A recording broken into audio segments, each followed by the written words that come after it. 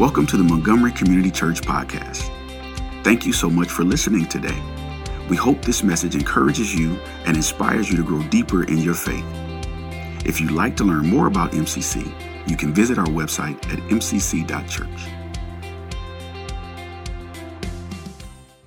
I'm not sure what kind of week you had, but this past week, Carol and I celebrated our 30th wedding anniversary, and we're pretty pumped about that. Very thankful for 30 years together, the future together, for our family, and for you, the church family. God has been so incredibly good, and we're just celebrating that. And as we were out for dinner last night, Carol was telling me about, just kind of raising the kids and the family. And she said, I've just got boxes and boxes of videos.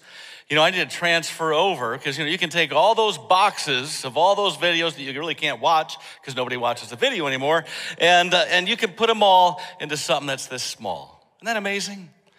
Technology, the wonders of modern technology. In fact, due to the advancements of technology, there are things that used to be commonplace you just don't see anymore. For example, there was a day, and some of you may not even remember this, when if you're gonna go to the beach and you wanted to listen to music, you had to have a boom box. Remember this? And you put it on your shoulder and you'd carry it around and everybody could hear it whether you wanted to or not. And I actually think there are probably many people today that are deaf in one ear because they carried one of these around on their shoulder. Today, if you wanna listen to music on the beach, you just bring your iPhone. It's that simple. Right? Now, there's one thing that's transitioning right now. For example, many people who love to read, some people still read books with pages, right? And you turn the pages, and when you want to remember where you are, you might, fold over the upper corner and you'll come back to it. But for those who want to read and actually make notes and send them and email them to themselves, and what's better than getting an iPad and getting the Kindle app? And many people are doing it that way. The wonders of modern technology. Or you may remember a day, I do, when we travel across the country. And you know what? One person would be driving and the other person would unfold the map that could never be folded back to its original condition. You know what I'm talking about? And you'd unfold this map so it could tell you where you're supposed to go. The only problem was you couldn't see where you're supposed to go because the map is so big. You have to pull off to the side of the road and figure it out and be on your way. One lesson I take from all of this, since now your iPhone will just tell you where to go, is that I shouldn't have sold my Apple stock some 20 years ago. But that's a different lesson than the lesson I think that this holds out for us, because there's one thing in our society, in our culture, that has been disappearing that I'm not quite so excited about. And as a result of its disappearance, many have been blinded to their tendency to rationalize. A lot of rationalization going on in our world today. Because of this disappearance, many have been blinded to the destruction around them, and some have been blinded to the destruction taking place within them. It's an amazing thing how this three-letter word has fallen out of favor. And in its place, we have inserted other words like dysfunction or disease, mistakes or failures. We've been working really, really hard to avoid any reference to this word that was once so popular. And this holds true even though this word is implemented and demonstrated every single second of every single day by every single person all around the world. What's the word? Sin. I don't know if you know this or not, but a few years ago, the Oxford Junior Dictionary removed the word sin from its contents. They stated that sin had fallen into disuse since it was no longer relevant to younger generations. So apparently only those over the age of 20 still sin. Oh, to be young again. Oh, to be young. And when many people talk about living for more and making the most of their life, the truth is you'll never be able to do that until each one of us deal with the depth of our own sin. Let me ask you, what kind of words have you been using to label the wrong things that you do? Come up with different names for them?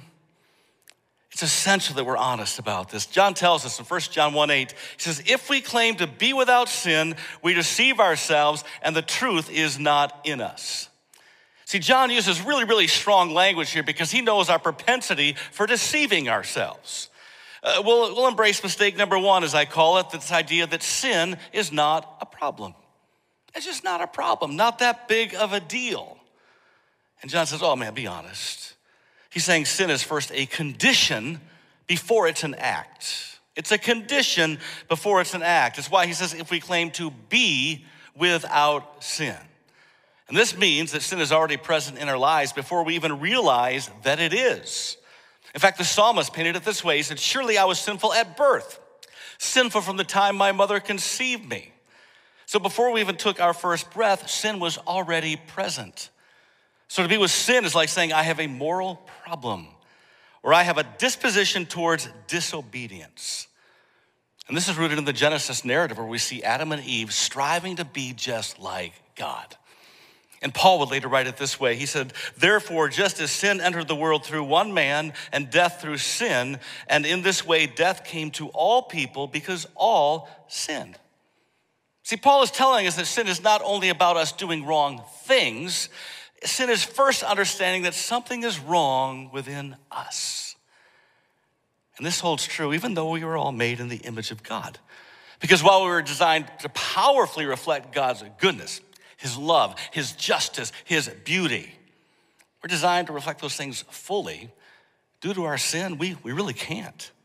And that's why sometimes we get it right, and other times we get it wrong. And when we do get it right, sometimes we want to tell other people that we got it right, which is due to our pride, which is also a sin. And that's why committing mistake number one is so messed up, the idea that sin is not a problem. This leads to the other mistake we sometimes make when it comes to deceiving ourselves. Sin, if it exists, then is not my problem. It's not my problem. After all, it's really easy for us to see the sin in other people. I mean, have you ever thought about this? Don't you find it interesting that it's always the other people on the road who are the bad drivers? Watch out for them. Right? They're really bad. They're awful. That person cut me off in traffic, so they're evil. Or that person cut in line in front of me at Kroger, and they're so bad they should only shop online. Right? We see the sin of others with 20/20 vision. John tells us that if we claim we have not sinned, we make him out to be a liar, and his word is not in us. So John then moves from telling us that sin is a condition to conveying that sin is also an act. It's our act.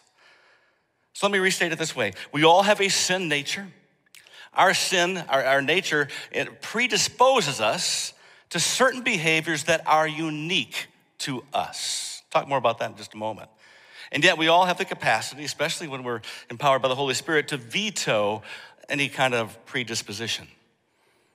The brother of Jesus, he wrote it this way. He says, each person is tempted when they are dragged away by their own desire.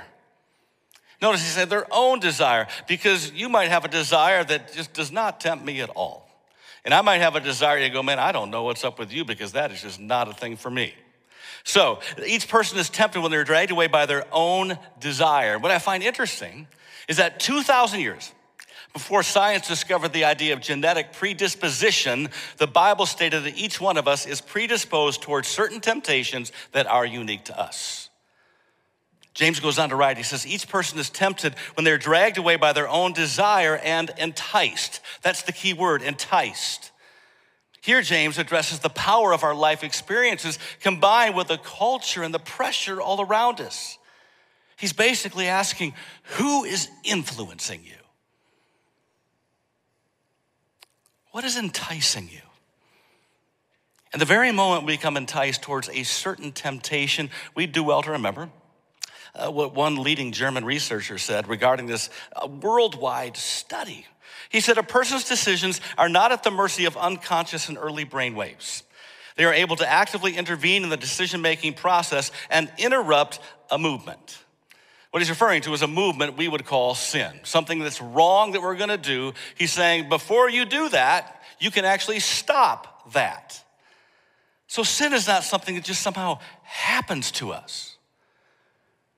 We live in a culture with a lot of victims today, and certainly there are some victims. But we have a victim mentality. This just kind of happened to me. No. Sin is a choice that we make. In fact, one of my friends wrote me just recently, and she described the process this way for her. If I'm being honest with myself, Every time I do something that I know is a sin, there's a moment right before I act where I choose. I decide deliberately every time which way I'm gonna go. Don't get me wrong, we may feel as though we don't have control over ourselves, but what we feel is not always a reflection of reality. So if we feel like not interrupting that movement and that desire that's springing up within us, James tells us what the results will be. It says, then after desire has conceived, it gives birth to sin, and sin, when it is full grown, gives birth to death. And this holds true for all of us, despite what our unique sinful predispositions might actually be. But there's good news in all of this. Paul writes it this way. He says, no temptation has overtaken you except what is common to mankind. And God is faithful. He will not let you be tempted beyond what you can bear. But when you are tempted, he will also provide a way out. He's saying he's going to give you the power you need to say no to that or go another direction. But friends, we'll never find that way out if we're busy redefining our choice to sin or acting like sin just doesn't exist. And that's why John writes so emphatically. He wants us to understand some lessons here. Lesson number one is this, that we are sinners by nature and by choice. We are sinners by nature and by choice. So what choices have you been making? We all have them. We have options. Some people try to, just kind of ignore their sin. Some people try to minimize it. Others try to rationalize it. Some obsess over it, that defines them, and still others learn to somehow just kind of live with it. A little over 8 years ago when Carol and I moved here, I'll never forget, there was a team of like 20 people from our church that were waiting at the house we were moving into, and the truck backs up, and you know what? They unloaded the truck, filled with all kinds of boxes. You've probably been there before, right? And my wife, she had labeled the boxes, so we're bringing these boxes to this room and these boxes to that room, but everywhere you looked, there were boxes. And one of the first things you do is you open the most essential boxes first, like you have to eat. So you open those boxes, right? So you got the most essential boxes open, but you're gonna get to the other ones. You will. And so eventually you start opening one and then maybe another, but then after a while, it's just like so time consuming. But it really annoyed me. Like I'd walk into the room like there's boxes and it would bother me. But it took so much work to deal with them. And eventually, over time, I began to utilize them. I would read on these boxes, like as a table. I'd eat on it, have my coffee, See, what annoyed me at first eventually became abnormally beneficial in some kind of strange dysfunctional way. What sins have you been treating like friends? Gotten really comfortable with them. There are friends that will soon betray you. See, sin can and will damage your body. It will hurt other people. It will serve as a barrier between you and your best friend. It will rob you of joy, and if you let it, it will destroy your marriage. We have to be careful about this. In light of this, perhaps it's time for a deep clean. A deep clean. That's why John tells us, my dear children, I write this to you so that you will not sin. So then, based on John's first lesson that we are sinners by nature and by choice, John now moves to his second lesson, that we are sinners who must confront our sins. We have to confront them. And many people don't like confrontation. In fact, many people try to avoid it. Not Paul. You've heard these words before. He writes so honestly, I do not understand what I do. Ever been there? I don't get what I do. For what I want to do, I do not do, but what I hate, I do. And if I do what I do not want to do, I agree that the law is good. As it is no longer I myself who do it, but it is sin living in me. For I know that good itself does not dwell in me, that is, in my sinful nature. For I have the desire to do what is good, but I cannot carry it out. For I do not do the good I want to do, but the evil I do not want to do, well, this I keep on doing. I know what some of you might be thinking, because I've thought it too, a time or two. I mean, if I have a sin that keeps winning in my life, well, then you know what? It's not good, but I'm actually in good company, because the Apostle Paul struggled too, and God used him to change the world. Yeah. But Paul did something here. He not only struggled with certain sins, but he chose to do something with them. He chose to confront them. I don't know if you remember verse 20. He says, now if I do what I do not want to do, it is no longer I who do it, but it is sin living in me that does it. He's calling it out, saying, here it is. This is what it is. It is sin. Have you done that? Because once we're honest about our sin, we need to do something about that sin. And John tells us what to do next. He says, but if anybody does sin, we have an advocate with the Father, Jesus Christ, the righteous one. We were just singing about this.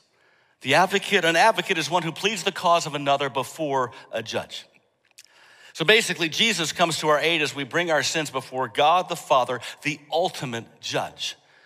As Paul wrote, he says, for we will all stand before God's judgment seat. But here's the thing, but because of Christ's work on the cross, we really don't stand there alone. Jesus serves as our advocate and pleads our cause before the Father, and he can do that because he's already paid for our sins for us on the cross in obedience to his Father. That's why John writes, he is the atoning sacrifice for our sins, and not only for ours, but also for the sins of the whole world. So we are sinners by nature and by choice. We are sinners who must confront our sins.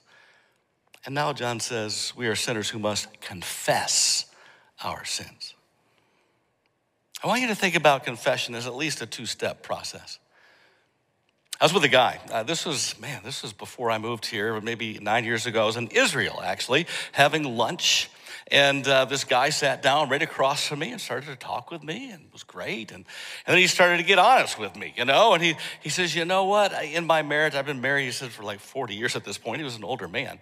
He says, I still, after all these years, there are 3 words that I have a really difficult time saying in my marriage. I was wrong. I still struggle to say those words, even when it's obvious that I was wrong. When it comes to confession, people say, yeah, I can kind of admit it. Well, that's kind of the first stage, right? Admitting to God that I've done wrong. But it's more than just saying, you know what, my bad. No, I've done wrong. I've done wrong here. And that leads to repenting then. Asking God's forgiveness for the wrong I've done, and then repenting means turning away from it, going the opposite direction. And John tells us that due to the goodness of God, God will respond to our confession by displaying 2 wonderful aspects of his character. He says, if we confess our sins, he is faithful and he is just. Faithful means worthy of trust. Just is righteous in observing divine laws. And this means that when we confess our sins before God, God will show himself to be completely trustworthy by responding to us with his most amazing grace. This is God's part. We have a role to play as well. We need to confess. And confession, I've been learning and learned through my life and keep learning along the way, requires some different things that we don't easily embrace. Just want to mention a few. Confession reminds us that we're not as good as we think we are, or that we want others to think that we are. And that's why we don't want to do it, because it's admitting that we're not as good as we think we are. We want others to think that we are. And this is the moment we do that, we have to kind of be honest about it. So rather than deal with a discrepancy, a lot of people live as posers, pretenders, and redefiners in our world. Rather than be honest with their sins, they try to go on living like they are better than that. But they aren't, and you aren't, and I'm not either. We are all sinners. The only question is, will we confess? Because when we do, this is the second thing I want us to think about. Confession reminds us of the righteousness of God. And here's what I've discovered. That there are many more people who are willing to admit that God is righteous than there are people who are willing to admit that they are not. Yeah, God is holy, but I'm not. We want others to think that we are. But if we'll humble ourselves, right, and we work through the first 2 steps we just talked about, still some struggle with what comes next. The confession reminds us of our dependence upon Jesus Christ. We live in a self-sufficient world. We don't want to be dependent upon anyone else unless it means that we get a free ride that instantly makes our life easier. Dependence upon Christ, well, that's a daily decision, and it's not always easy. And yet if we humble ourselves and confess our sins before God, God will be faithful to do two things. First, he will forgive us our sins. And that means as far as the east is from the west, so far as he removed our transgressions from us. God forgives fully, no strings attached. After all, when God forgives us, he releases us from our debt and obligation to what we have committed. And that means we're gonna no longer need to pay for that sin again because Christ has paid for our sins on the cross for us. And that's good news, but there's more. John also tells us that when we confess our sins, he will purify us from all unrighteousness. So when God forgives us our sins, he purifies us from that sin. That means he looks deep down into our hearts and he removes what doesn't belong there. So forgiveness releases us from guilt. Purification removes our shame. And when we put this all together, we get 1 John 1:9. It's our memory verse for this week. Will you say it with me? If we confess our sins, he is faithful and just and will forgive us our sins and purify us from all unrighteousness. See, John's trying to get us to understand that confession leads to a deep clean we all need. We all need. This holds true for every person who has ever lived. So let me ask you, what items have been waiting for you on your confession list? Do you have one?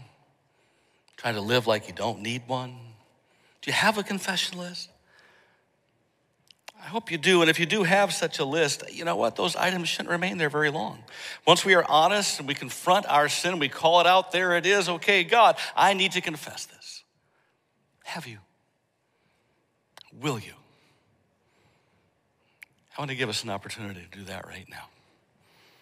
So you close your eyes. Those who are watching online, those here in this room, just call it out, just be honest. And I first want you to think about any wrong that you know exists between you and God. You know you disobeyed. You know that your approach to him wasn't great. You know that you have personally wronged him. Right now, where you're at, confess and say, Lord, I've wronged you. Lord, please forgive me for what I've done. And give me the strength needed to choose your way. I confess. And Lord, I also confess that I need you. I need you, Lord.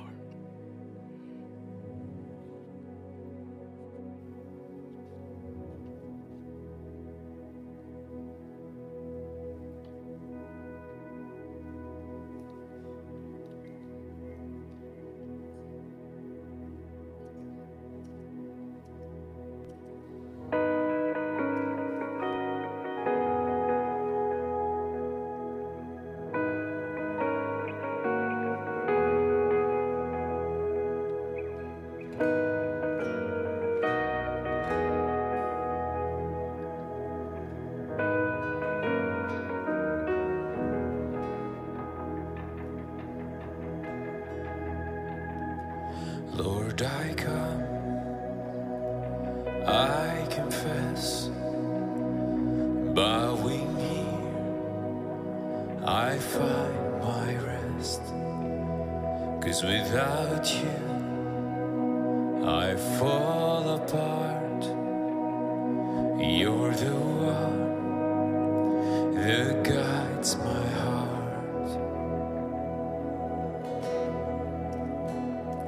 Lord, I need you, oh, I need you. Every hour I need you. My one defense, my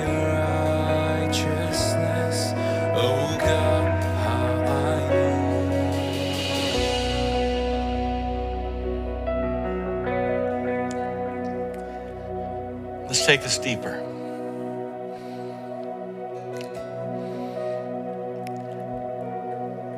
Between you and God, and I want you to look at the lives of those around you.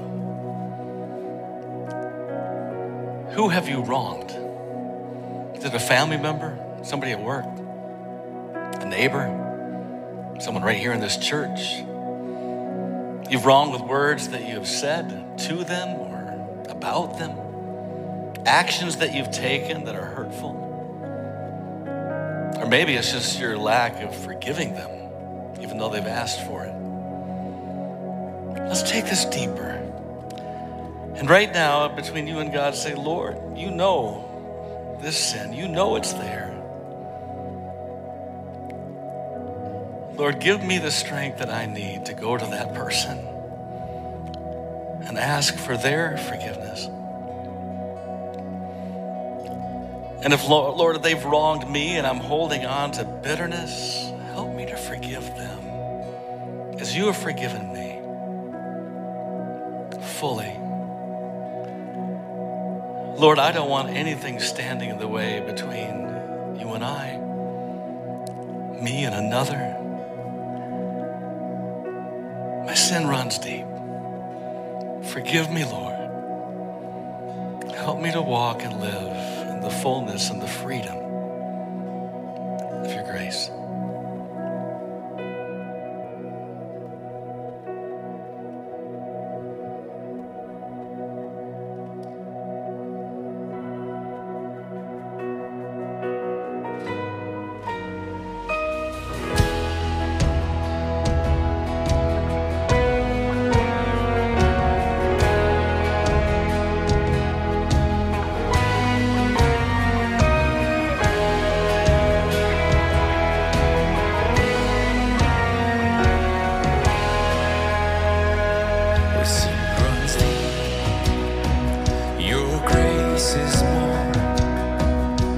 Grace is found, is where you are.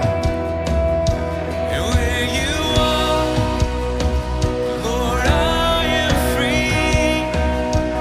Holiness is Christ in me.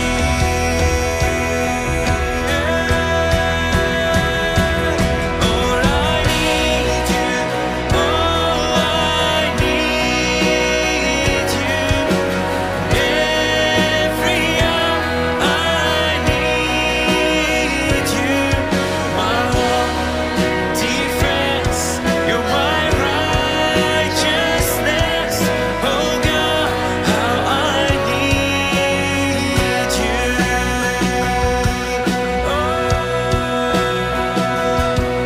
Oh, so teach my songs to rise to you. Come on, let's sing it. When temptation comes my way, when I cannot stand, I'll fall on you. 'Cause Jesus, you're my hope and stay. Teach my songs to rise to you. When temptation comes my way, when I cannot stand, I'll fall on you. Jesus, you're my hope and stay. Jesus, you're my hope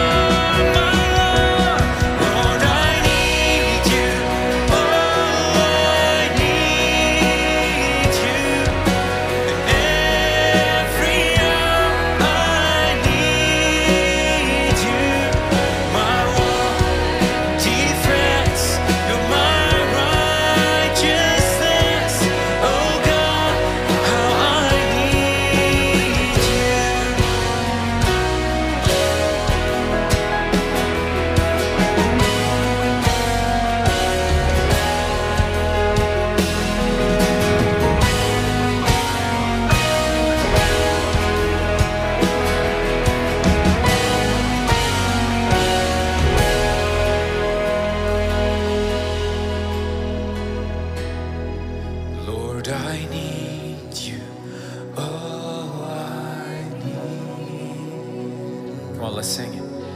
Every hour I need you, my one defense, you're my righteousness. Oh God, how I need you. Sing, oh God, how I need you.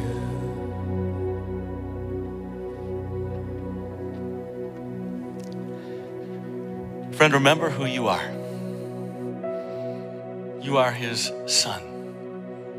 You are his daughter. You are precious. You are prized. You are forgiven. You are free. So may the grace of God enfold you, the love of God embolden you, and the strength of God uphold you. Go now in his grace and in his peace. See you next weekend.